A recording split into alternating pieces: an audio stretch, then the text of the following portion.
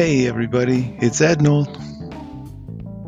I'm not really sure what to say about this one, so I guess I'll just let it speak for itself. This is March Gladness, Part 1. Hope you like it.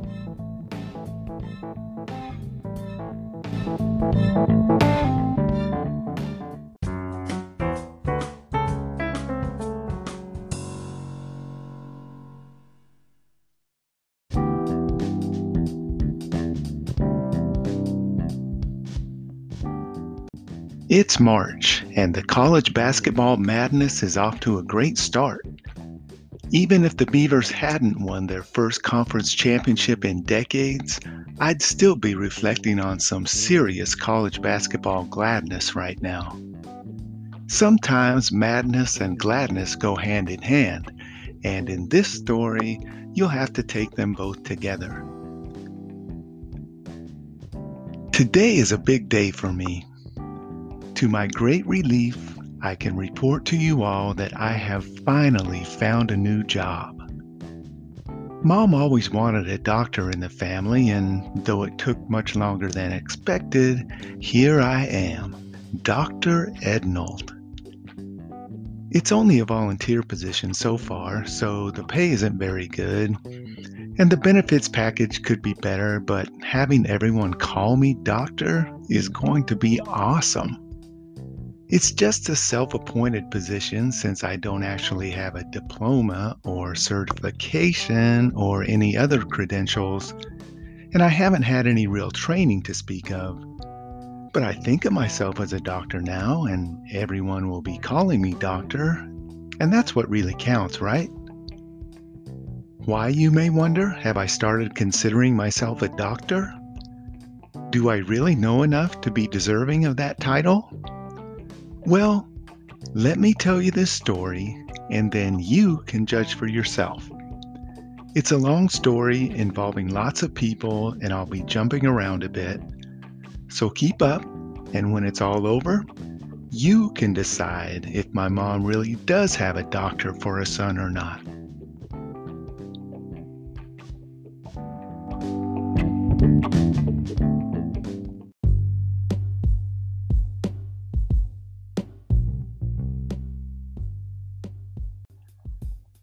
A few months ago, the University of Florida's star basketball player Keontae Johnson collapsed during a game against Florida State for no apparent reason.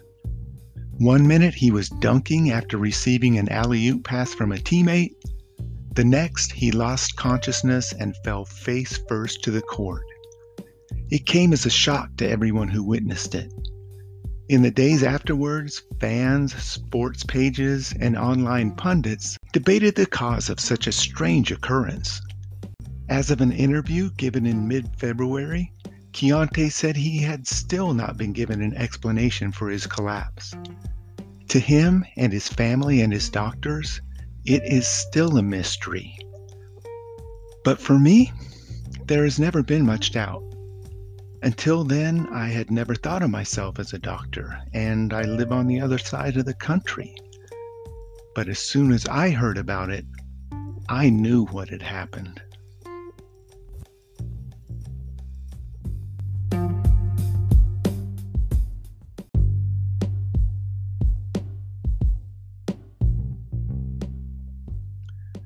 Hank Gathers was born in Philadelphia in 1967.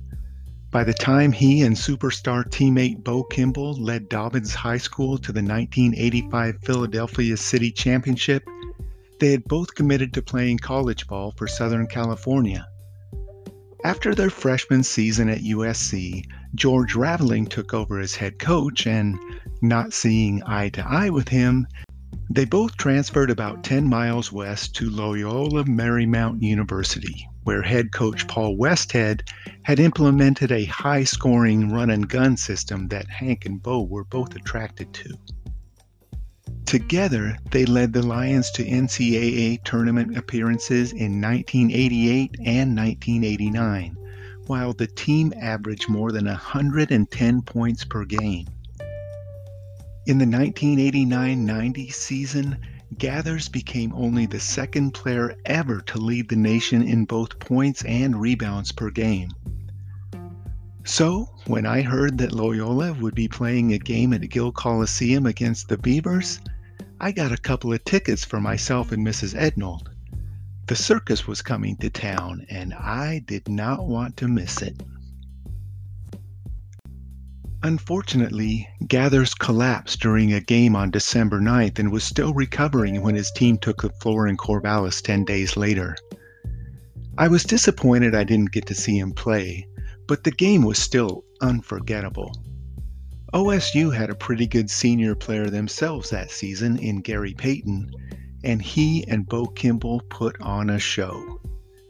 Payton made 71% of his shots and scored 48 points, only to be outshone by Kimball, who shot 77% to end up with 53 points. And I have no memory of the 23% of his shots that he missed. It seemed like they all went in. I remember at one point Mrs. Ednold and I just busting out laughing at the ridiculousness of the whole thing. Loyola won the game 117 to 113, and the 230 total points scored by the two teams was a Gill Coliseum record. It probably still is. A few months later, there was another night I won't ever forget, nor will any basketball fan who had the television turned on that night. On March 4th, 1990, March Madness was just getting underway and Loyola Marymount was facing the University of Portland in a semifinal game of the West Coast Conference Tournament. Midway through the first half, with Loyola up 25-13, Hank collapsed again.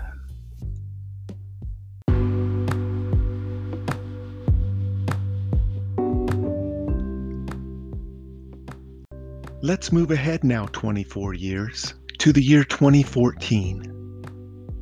Pt.I. Baker was a basketball standout from Jackson County, Florida, and attended Malone High School. Malone has won 14 state basketball titles, and Pt.I. and older brother Ty, another Malone legend who was a state champion himself at Chipola Junior College, were not the first generation of their family to play prominent roles in the Tigers' hoop success. Their father led the Tigers to a state title in 1991.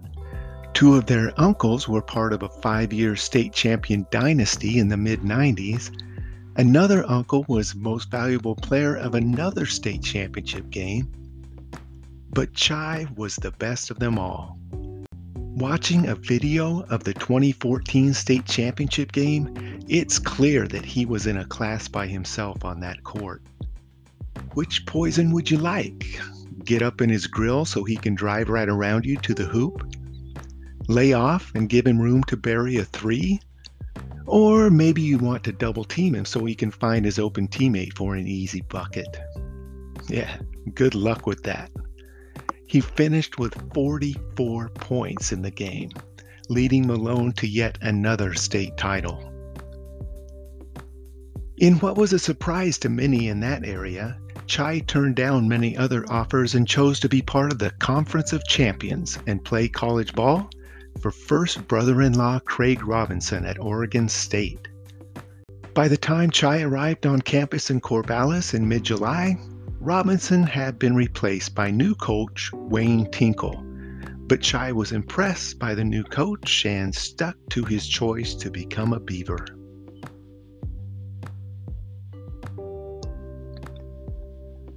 About a month after arriving in Corvallis, on the morning of August 19th, Pt.I. and the rest of the team were having an informal workout in the practice facility on campus.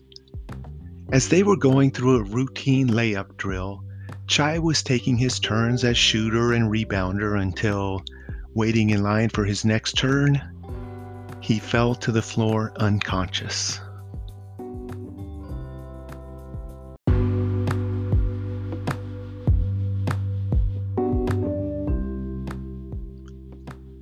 Now let's move ahead a few more years. After graduating from Marianna High School just a few weeks ago, Herman Williams of Marianna, Florida, is preparing to relocate to Lafayette, Louisiana. He could have been there already, but chose to stay home a few extra weeks so he could celebrate his birthday with his family before he left. After turning down offers from the likes of Mississippi State and Tennessee, he has chosen to play basketball for the Louisiana Ragin' Cajuns. After 4 years as a high school standout, Williams will be leaving in 2 weeks to fulfill his dream and join the other freshmen in a 5-player recruiting class. Graduating from Marianna in 2016, Williams is 2 years younger than Chi Baker, but Malone and Marianna are only separated by a dozen miles or so, and the two players had become well acquainted through their similar experience of being stars in their respective communities. At 6'2", Herman is a floor leader with quickness, ankle-breaking moves, and a sweet outside jump shot. And while you're lying on the floor nursing your ankle, take a moment to glance up while he wrecks the rim with a selection from his impressive repertoire of dunks. On this Monday night, Herman is at the First Baptist Church in downtown Marianna, playing a pickup game with friends. Of course, Herman is having his way with the competition until, after scoring and handing the ball off to the other team, he falls to the ground unconscious.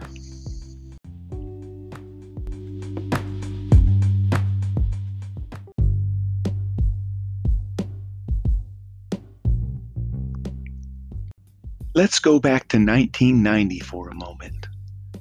32-year-old Tom Fragoso, in his 6th year as the University of Portland Pilots' head athletic trainer, ran to where Gathers had fallen in a heap near midcourt. Along with the Loyola Marymount trainer Chip Schaefer, Fragoso assessed the situation and helped get Gathers on a stretcher and take him outside to await an ambulance. Since Schaefer and Fragoso were old college classmates from Utah, Fragoso hasn't been entirely in the dark about Gathers' condition since his first collapse early in the season. Schaefer had discussed the situation with him, and the two had shared their opinions about the proper medical treatment of someone in that position. Gathers had been cleared to play by medical personnel, but at the time little was known about what to expect, and there was little information on how a trainer should handle an athlete with a heart condition. Once outside, as the trainers, team physician, and paramedics worked on him, Gathers' heart stopped beating, and Fragoso performed CPR for the 4 or 5 minutes it took for the ambulance to arrive and speed him to the hospital. Hank Gathers was pronounced dead later that evening. He didn't get to see his team make it to the Final 8 of the NCAA tournament that year. Back to 2014. That Tuesday morning, at just after 11 o'clock, I walked in my front door to the sound of my phone ringing. Nobody outside my family had my cell number, so I knew it was important, but I wasn't prepared for what I heard. From the other end of the line, a family friend was telling me that Chi had been in an accident and that I needed to get to the emergency room ASAP. I sped across town through traffic and screeched the bucket to a stop in what I hoped was a parking spot outside the ER and ran inside. I was just in time to be greeted by a crowd of family and basketball family giving me the news that Chi had just been moved to the ICU and we would be reconvening in a conference room upstairs to discuss what had happened and what the plan was. Upstairs in our room across the hall from where Chi lay, Mrs. Ednold and I met Coach Tinkle, his family, and the other coaches. As the new staff, most of them hadn't been in town long themselves, but the Tinkle family and the others were already as orange as we could have hoped. Coach outlined for us the events of that morning and praised Tom Fragoso for his quick action that had allowed Chi to hang on long enough to make it to the hospital.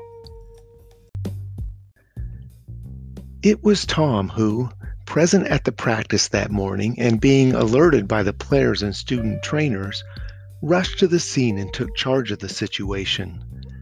Chai's heart stopped beating for a few minutes before Tom, using a combination of chest compressions and the portable defibrillator now required by the NCAA at all college gymnasiums, was able to reestablish a heartbeat. As a frequent attendee at Beaver basketball games over the years, I had seen Tom many times going through the routine duties of an athletic trainer, wrapping ankles and attending to the sprains, scratches, bruises, and other things received by players during the course of a game. But I had no idea he had been present at Hank Gather's final game and had assisted in the efforts to keep him alive. In 2002, Tom had made the move from Portland to OSU, where, for the second time, his expertise had been required to help save a dying athlete.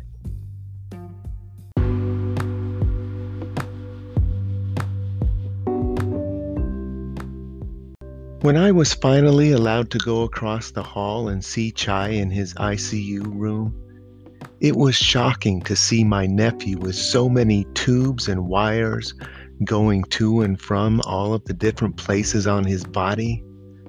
He was a teenager. He was an elite athlete. It was almost unthinkable that he had suffered cardiac arrest and was relying on those tubes and wires to keep him alive. It was a feeling of disbelief that I think all of us will always have to one degree or another. The following day, Chai's mother and aunt arrived in town to consult with the medical staff and coaches. With the help of Dr. Doug Ackerman, who works with both OSU Athletics and Samaritan Health to coordinate care for athletes, Chai underwent multiple tests and was quickly diagnosed with hypertrophic cardiomyopathy, or HCM. Although not usually fatal, HCM is the most common genetic cardiac condition and the most common cause of heart-related sudden cardiac arrest in people under 30. But it often goes undetected. Unless someone is specifically looking for it, it's difficult to diagnose, and it affects each person differently.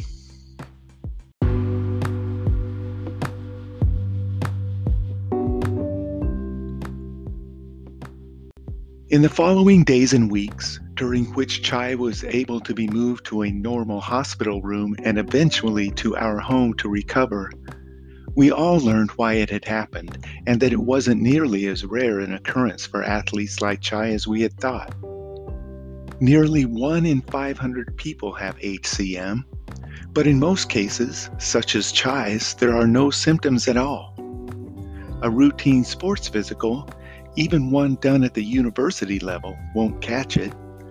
The good news is that it can be detected with a 10-minute non-invasive ultrasound procedure. And in many other countries where the issue has been more fully recognized, screening protocols have been established and have greatly reduced SCA. During those weeks, we spent a lot of time on the phone and in person with Basketball Director of Operations Kurt Paulson. And if you ever needed a reason to root for the Carroll College basketball team from Helena, Montana, that is the best one I can give you. Kurt has since taken the head coaching job at Carroll and took the Fighting Saints to the national championship game in his very first season. That could not have happened to a nicer, more caring guy who maintained the communication loop regarding Chai's condition, the basketball team, the university, the hospital, and us.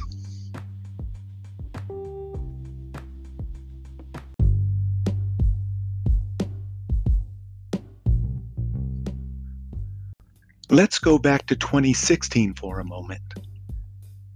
As Herman Williams lay on the ground unconscious, a small group of onlookers at the game scrambled to the fire station across the street for help.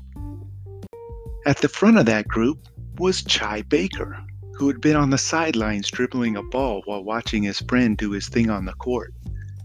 It was the first and only time since his own collapse that Chai had actually run.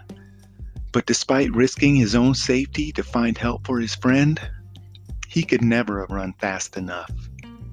When help arrived, Herman was rushed to Jackson County Hospital, where they were unable to revive him, and he was pronounced dead a short time later.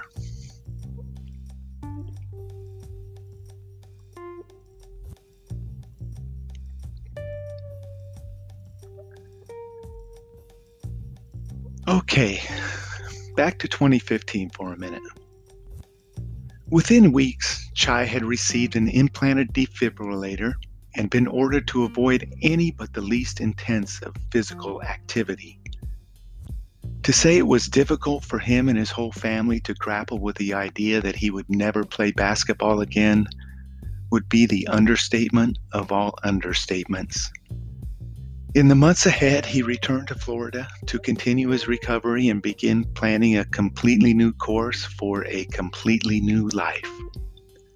The added trauma of then having to witness the death of his friend in circumstances that so closely reflected those of his own experience is simply unimaginable.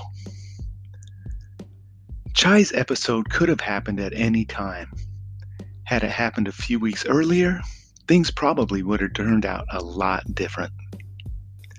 It's almost like he came all the way here just so that when it did happen, he would be surrounded by the best medical response that a big-time college campus could provide. He was in a community where some of the best cardiac care in the country was just a short ambulance ride away. He had Tom Fragoso, that veteran of the Hank Gathers event, in the room to put his years of experience to work within moments. 2 days prior, I had dropped Chai off at the gym so he could shoot some baskets by himself. On his own. Nobody else around. Why didn't it happen then? I'll let you all answer that for yourselves. But whatever that answer is, I'm just glad that it worked out the way it did. I don't know if Keontae Johnson has ever heard of HCM, but I certainly hope he has doctors looking for every possible sign of it. He tested positive for COVID-19 before the start of the season, and early speculation was that the virus had something to do with the collapse, but it didn't take long for doctors to rule that out. As of a few weeks ago, Johnson said he still doesn't know what caused it. He won't be returning this season, but said he expects to be back on the basketball court by this summer. I'm rooting for him, and I seriously hope he's right. But if he is, that would mean I'm wrong, and, well, who am I kidding? Not bloody likely. After all, I'm a doctor. It will probably come as no surprise that all of this has left a mark on my family that stretches from one end of the country to the other. But as gloomy as this story is, it could have been so much worse. And while I'm enjoying March Madness, I'll also be feeling a whole lot of March gladness that my nephew was still around to enjoy seeing our Beavers win the conference championship. Since this year's version of March Madness also includes the genuine madness of a springtime high school football season, part 2 of this story probably won't be ready until next month. But I promise it will be a little lighter and brighter than this first part. And it'll include the story of how Chai's 2 favorite uncles, Uncle Ednold and Uncle Randy, worked tirelessly to teach him and his brother everything they ever knew about playing basketball. You won't want to miss that.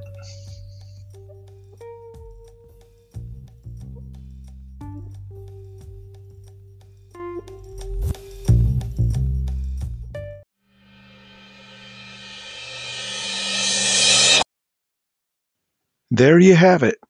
That was part 1 of March Gladness.